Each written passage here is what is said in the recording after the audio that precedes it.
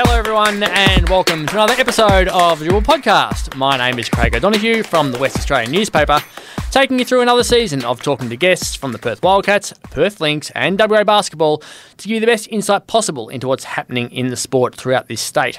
In this week's episode, we'll be joined by Perth Lynx import Robbi Ryan to take us through her remarkable story and what it's taken her to become a key part of the WNBL. And then we'll get right into the Bryce Cotton citizenship issue and the NBL MVP debate ahead of what will be a crucial final week of the season. Now, we are recording this at 1:25pm on Tuesday afternoon. There is a developing story happening with Bryce Cotton as we speak. I've received some responses to some questions from the Australian Olympic Committee. I've been trying to get the Perth Wildcats to come on and answer the phone at this point of the day. They are in some meetings at the moment. So there is a fair chance that during the podcast you won't have all the answers, but we'll be able to direct you in the way to come up with what appears to be the final answer as to why Bryce Cotton is not an Australian citizen. So I'll provide some more details for you post Robbi Ryan interview with another 20 minutes or so up my sleeve to try to work on that. Now, the Perth Lynx are absolutely rampant at the moment. They've just won 7 games in a row, and their import has produced one of the most remarkable transitional parts of a season that you will ever see after being named in WNBL's Team of the Week. Her name is Robbi Ryan, and she is here to be a guest on the Dribble Podcast. Robbi Ryan, welcome to the Dribble Podcast. Hey, thanks for having me. 7 in a row. It's a streak that the Perth Lynx are flying on at the moment. It's a rare moment in basketball to get to that sort of figure, especially for this club in the past. How much fun is it to be playing in this team right now? Yeah, it's been a lot of fun. I think we're just really focusing on ourselves and just gelling well right now. And, just having fun on the court.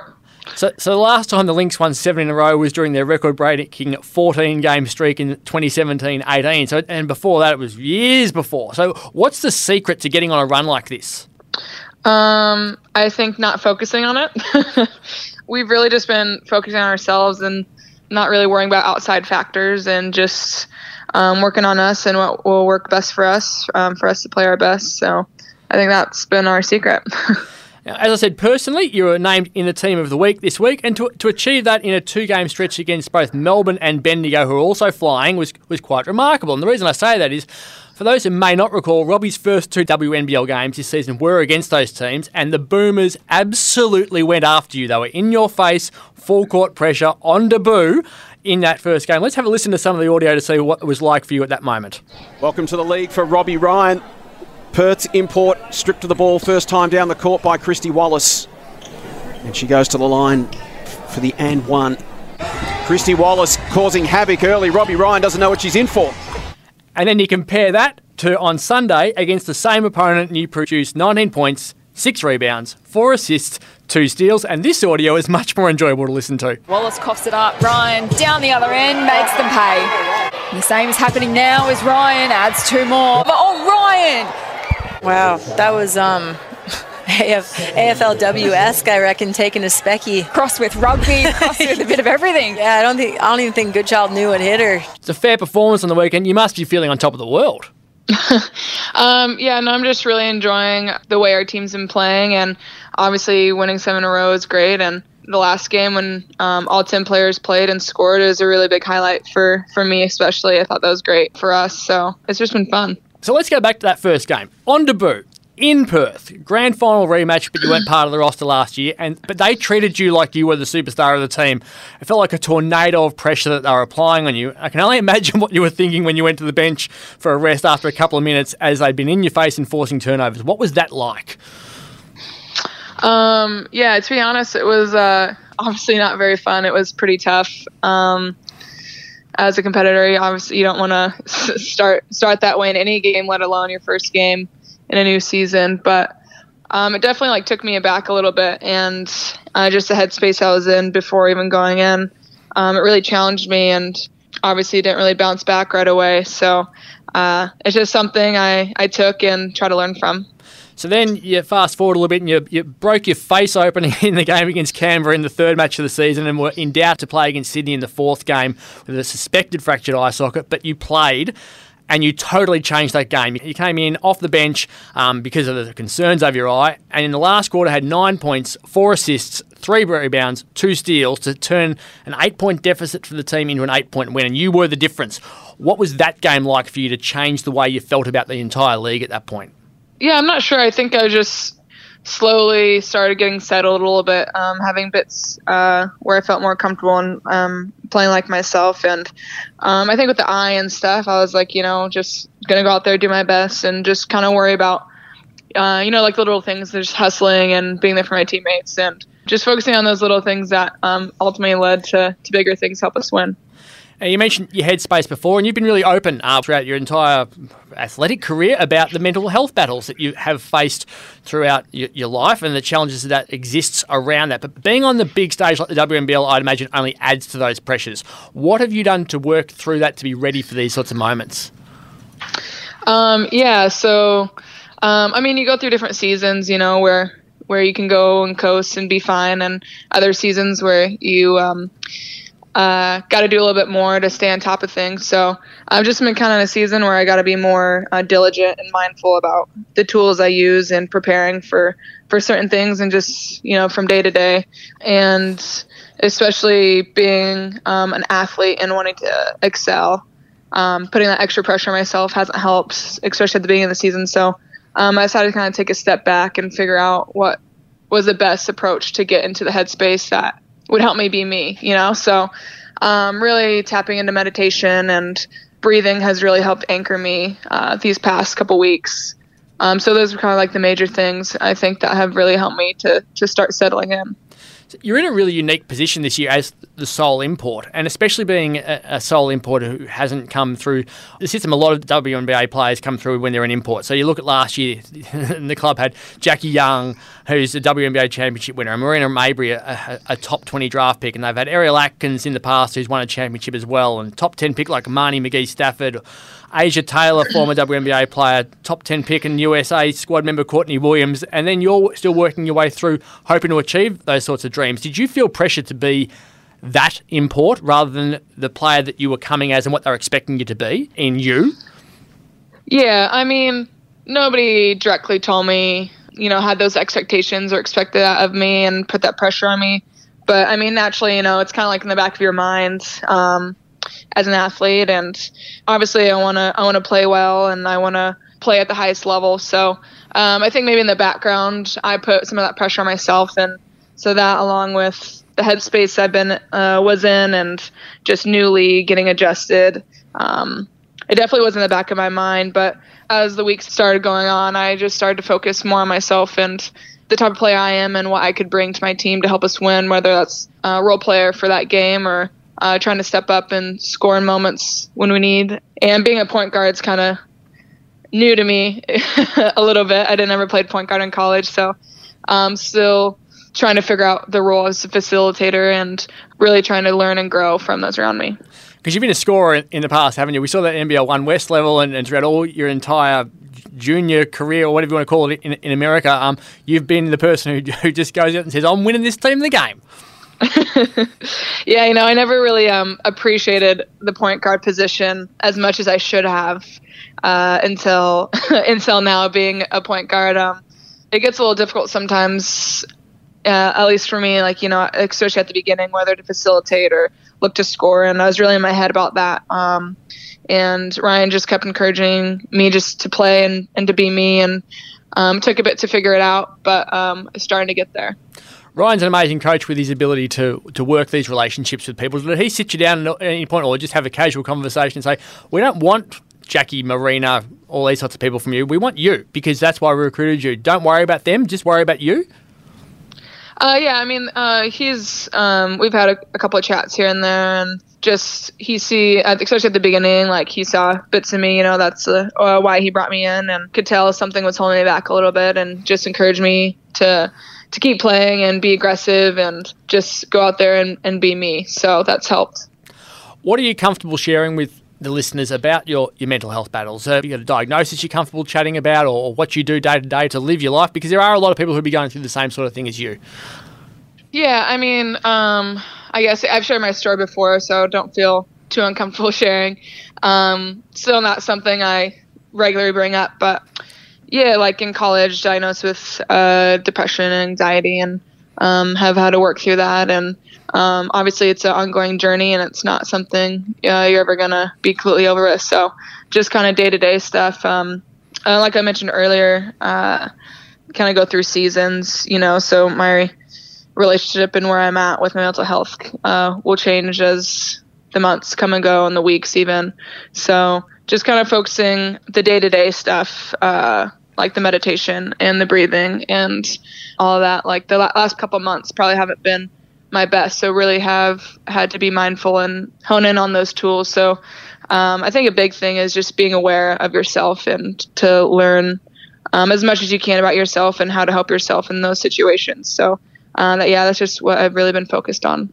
So we record this on a Tuesday, and this morning a media release came through saying that the Australian Institute of Sport mental health audit, run by the Mental Health Research Institute Oregon, showed 50% of the 305 athletes who took part in a survey this year sought treatment for mental health in 2022, which was up by 11% of participants in 2018, which is great. It does show that people like yourself are prepared to say, the stigma is disappearing and people are a lot more comfortable about talking about it, and that changes lives, doesn't it? Yeah, no, I'd agree. I think it's great that more people are speaking up and talking about it, and especially as athletes, I think there's so much pressure, not just externally, but just what athletes put on themselves. So, especially in high performance areas, it can be a lot. So, it's really great to have those resources for the athletes. Now, for the listeners, Robbi and I spoke yesterday in a pre-chat ahead of this to make sure that she was comfortable with speaking about any subjects and to reduce any anxiety that she may have around that. And that's another thing you can certainly do when you are not the person who is feeling the way Robbi is when you're me. You can do whatever you can possibly do to find out more information when you are trying to discuss things with people, and hopefully that makes life a little bit easier. Mental health certainly doesn't discriminate because you are an absolute star athlete, and this is some of the things you've done over your career. Ryan for three. Finds Bibby. Ryan for three. And Ryan hits it in the three-point shooting. Arizona State has an opportunity to take its first lead of the game. Ryan for three. So Robbi Ryan scored once 50 of her team's 70 points in a high school game. She was named Ms. Wyoming Basketball in 2016. Have a listen to this. She's a 3-time All-State soccer player, including her state's Gatorade Player of the Year, and she's a 2-time state representative in volleyball. Now, on behalf of all normal people who struggle to excel at one sport, I'm going to say we're a little bit jealous, and I think a lot of people would hate you. How have you managed to be good at everything? I don't know about everything, but I grew up in a smaller town and in a big family. I have 4 older siblings, and my parents are involved in sports, and so are all my brother and sisters. So I just kind of did whatever they did growing up, and I just love being outside, love playing, love competing. So I just did a little bit of everything growing up and just kept doing it. Yeah, that's about it. Volleyball intrigues me. Like, you're not tall. What was that something that you use your athleticism around with that, or mobility? How did you manage to become good at volleyball? I think Ryan would definitely agree with you that I'm not tall. So, well, actually, I used to play football, American football, when I was little with the boys. So I knew when I got to high school that I wouldn't be able to keep playing. So I started transitioning into volleyball because I guess why not? So that's kind of got into volleyball. And I used to be able to jump pretty high before I had 2 ankle surgeries. So I guess use my athleticism for it. But it was pretty fun. And what about soccer? What lured you to soccer? Yeah, once again, all my older siblings had played soccer before, and I just like being outside. Like the game, I really enjoy soccer, and I think kind of any competitive sport I was drawn to. So why basketball in the end? Was that the one you were clearly the best at, or was it the one you enjoyed the most when you started to dedicate yourself to that? I think a bit of both. I think it's one of the sports I excelled the most at, and just the competitiveness mixed with kind of like the IQ side and the physicalness of basketball, I think really drew me to it, and how much more you can improve in the game of basketball. And now you're travelling the world, starting with Iceland, where you averaged 23 points, 10 rebounds, 5 assists, and 2.5 steals per game last year. What was Iceland like?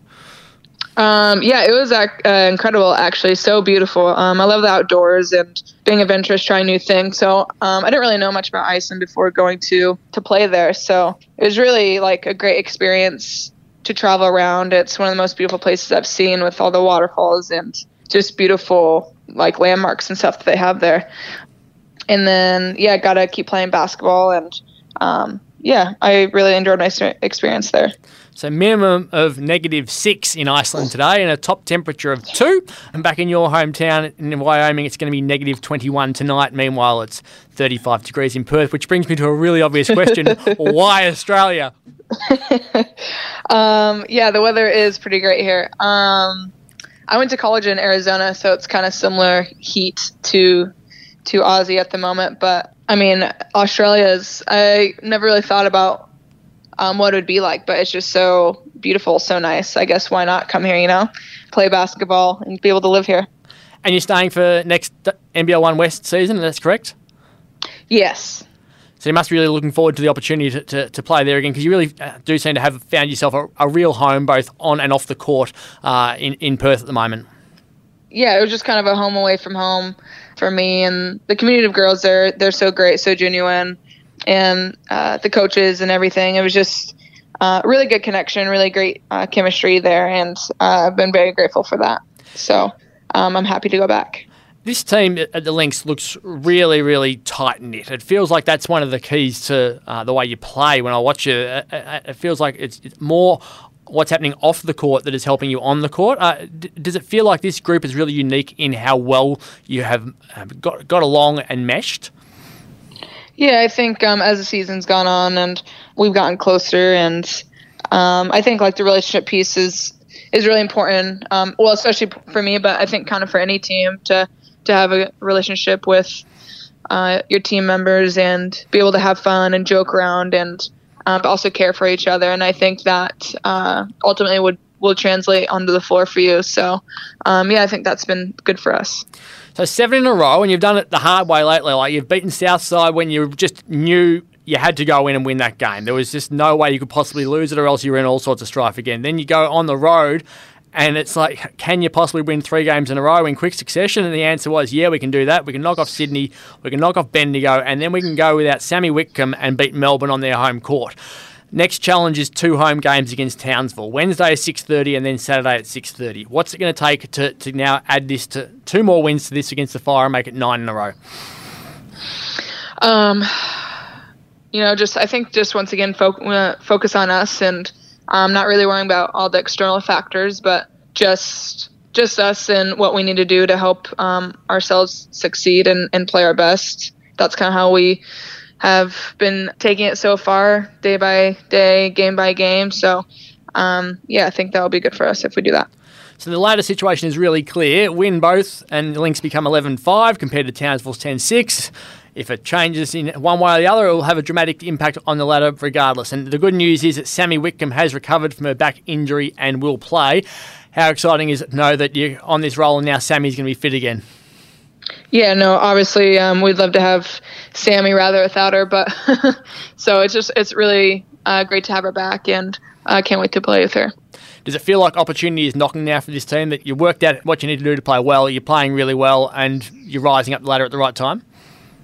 Yeah, I made a joke earlier in the season when we're still trying to figure things out, and I was like, guys, we don't want to peak too early, It was kind of a joke, but obviously we started to figure things out compared to the beginning of the season. So, yeah, I really like the way we've been playing and gelling together.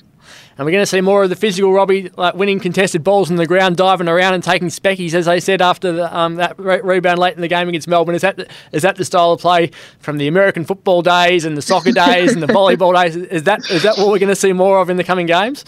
I mean, I hope so. Could we see you back playing American football one day, like on the streets with your mates and stuff like that? Is that the physical side of life that you really enjoy? Yeah, I mean, I definitely am a physical person, so I like physical sports.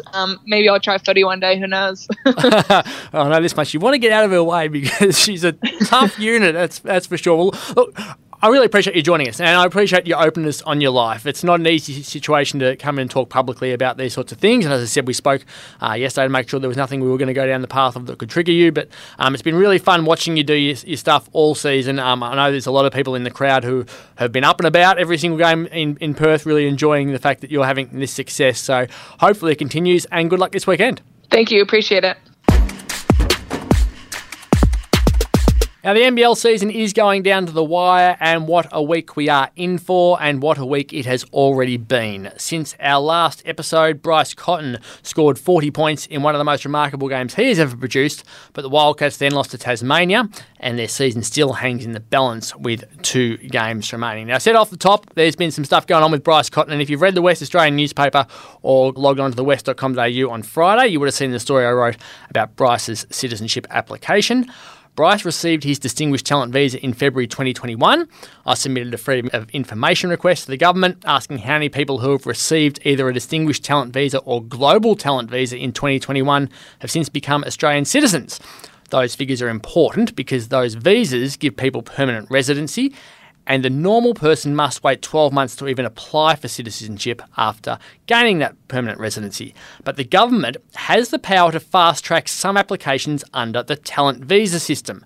We all think Bryce should be at the front of that queue, but 68 people have been fast-tracked ahead of him. Now, I reckon that's a big number because there aren't many jobs where people need to be fast-tracked to dramatically change their life, and Bryce can't represent Australia without his citizenship, which means that would dramatically change his life. Now, I've put some questions to some key people after receiving some information, and I went to the Australian Olympic Committee and asked them the question, have you provided a letter of support for Bryce Cotton to become an Australian citizen fast-tracked-wise? So have you given the Home Affairs Office the letter that they require under the Australian Citizenship Act, which will mean that you can recommend to them and tell them that he is part of your plans for the Olympic Games? And the answer came back as, quite simply, the capacity of the AOC to provide this type of support is a significant privilege for Australian sport, which the AOC exercises judiciously. Whilst there was an initial request from Basketball Australia in relation to Bryce Cotton's citizenship application in 2022, the request was withdrawn after discussion about the requirements for the AOC's report. In a nutshell, Bryce Cotton has not become fast-tracked to become an Australian citizen because Basketball Australia does not feel he will be part of their Olympic plans for Paris in 2024. He was part of their plans for Tokyo in 2021. When you consider that Matisse Thybulle played in 2021 as a dual citizen, and only one dual citizen or naturalised player is permitted to be selected under FIBA rules, that is a challenge for Bryce to get into the team. And when you look at the players who play Bryce's position and can play as a point guard or as a shooting guard, there's a number of them in the NBA at the moment. You look at Josh Giddey flying, Paddy Mills doing so much work, and Josh Green and Dyson Daniels, we can go on and on and on. It's clearly the belief of Basketball Australia that Bryce Cotton isn't guaranteed to get into that team now. And that is why they haven't supported Bryce.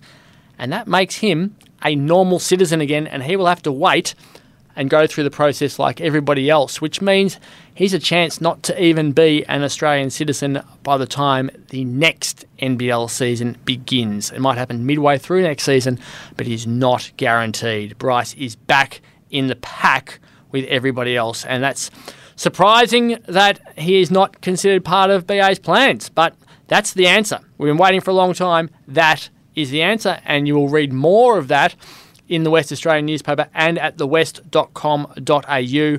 Hopefully, post-recording this, we'll be able to get the Wildcats to comment on that information from the Australian Olympic Committee. Now there's the NBL MVP debate. The NBL have announced their nominees for the MVP awards, which we presented on February 7. That's 2 days after the season ends. Coaches and captains were asked to vote on a shortlist, which was selected by a panel of experts throughout the country. Bryce Cotton, Xavier Cooks and Mitch Creek are the top 3 vote getters for the MVP award, but we don't know what order they have finished in. The problem is that the votes were submitted before the weekend when Bryce Cotton scored 40 points. Xavier Cooks had a triple-double, and Mitch Creek has produced 29 points, 9 rebounds and 3 steals. Surely, in 2023, we can have a system where the votes are done after the final game. This has all the hallmarks of the 2002 AFL Grand Final, when Norm Smith medal judges were required to submit their votes midway through the final quarter. Nathan Buckley from Collingwood won the medal despite Brisbane winning that grand final in a close contest. In the days after the flag was won, 3 of the 5 judges who had submitted their votes midway through the final quarter admitted they would have changed their votes and rated Brisbane captain Michael Voss higher if they had been able to take his brilliant finish to the grand final into account. Would Buckley have still won? We don't know. Would Voss have won it? We don't know. But we know that the votes would have been different, and the AFL changed their system afterwards and said, we can't be doing this mid-game anymore, we have to wait until after the final siren. And you'd think the NBL need to do that in the future as well, especially when there's 2 days between the final game and the awards. But here's another really interesting element of the awards. The Allan Border Medal for Australia's best cricketer was announced on Monday. The votes are collated under a 3-2-1 system after every single game. The Brownlow Medal for the AFL's best and fairest is done under a 3-2-1 system after every single game. So is Rugby League's Dally M Medal. The Norm Smith Medal for best on ground in an AFL Grand Final is 3-2-1. The Perth Wildcats MVP award is game by game 3-2-1. The Larry Sengstock Medal for the NBL Grand Final MVP is 3-2-1. So you've got to wonder why we have a system whereby we nominate a group of players on their season on what a lot of important people think and then ask the coaches and captains to vote on their opinions on that rather than just going 3-2-1 after every single game. Having coaches and captains vote on their opinions is unique to Australian sport. The NBA, NFL, NHL and Major League Baseball all follow that sort of a voting system. But this is definitely different for Australian sport. Now, regardless of who wins the MVP award, they will deserve it. Those 3 guys have been outstanding all year. You couldn't argue that any of them don't deserve to win it. So congratulations to whoever will eventually get that. But I think you can remove a lot of the controversy that can follow by making it 3-2-1 after every single game, and then we know exactly what's happened. If you miss games, you miss out. If you play more games in winning teams, you're probably going to get more votes. All those sorts of things are a lot simpler. So can the Wildcats make it to the play-in tournament? That's the question at the moment. It's really, really tight, not only for wins, but for percentage. So for the benefit of this exercise, let's imagine that Melbourne United win on the weekend against Adelaide and Tasmania win over Illawarra on Saturday as well. Both those teams playing teams who are below them on the ladder. That would make Melbourne 15 wins, Tassie 16 wins, and South East Melbourne's season is finished there on 15 wins too. If the Wildcats beat Cairns on Friday night, they will join the Phoenix and United on 15 wins and have to beat Sydney on Sunday in the last game of the season to guarantee that top 6 finish. Otherwise, it comes down to percentage. Now, we all know it's hard to calculate percentage on the run, but these circumstances are a little bit more different given they're all sitting around 100%-ish. So if they all finish on 15 wins, the Phoenix are in. They've scored 41 more points than they've conceded this year. That takes them beyond exactly 100% in the figures at the moment. Right now, the Wildcats have only scored 13 points more than they've conceded. Melbourne have scored 1 more point than they've conceded. So neither of those 2 teams are going to catch South East Melbourne, but the question is, if the Wildcats lose to Sydney on Sunday, will the combination of their winning margin against Cairns on Friday minus their losing margin on Sunday be enough to stay in front of Melbourne's points for and points against if Melbourne win? It will be a day of getting your calculators out. Well, that's it for this week's episode of the Dribble Podcast. Remember, we will have more news on Bryce Cotton in the West Australian newspaper and at thewest.com.au. This is the answer to the story we've been talking about for years. So make sure you stay tuned with us as we give you all of this important information on Bryce Cotton. Thank you so much to Robbi Ryan for her time. She was a fantastic guest, and it's fantastic to see her handling her life so well and performing so well for the Perth Lynx. Thank you to the wonderful Kate Ryan for her production work. We'll be back next week with another episode of the Dribble Podcast.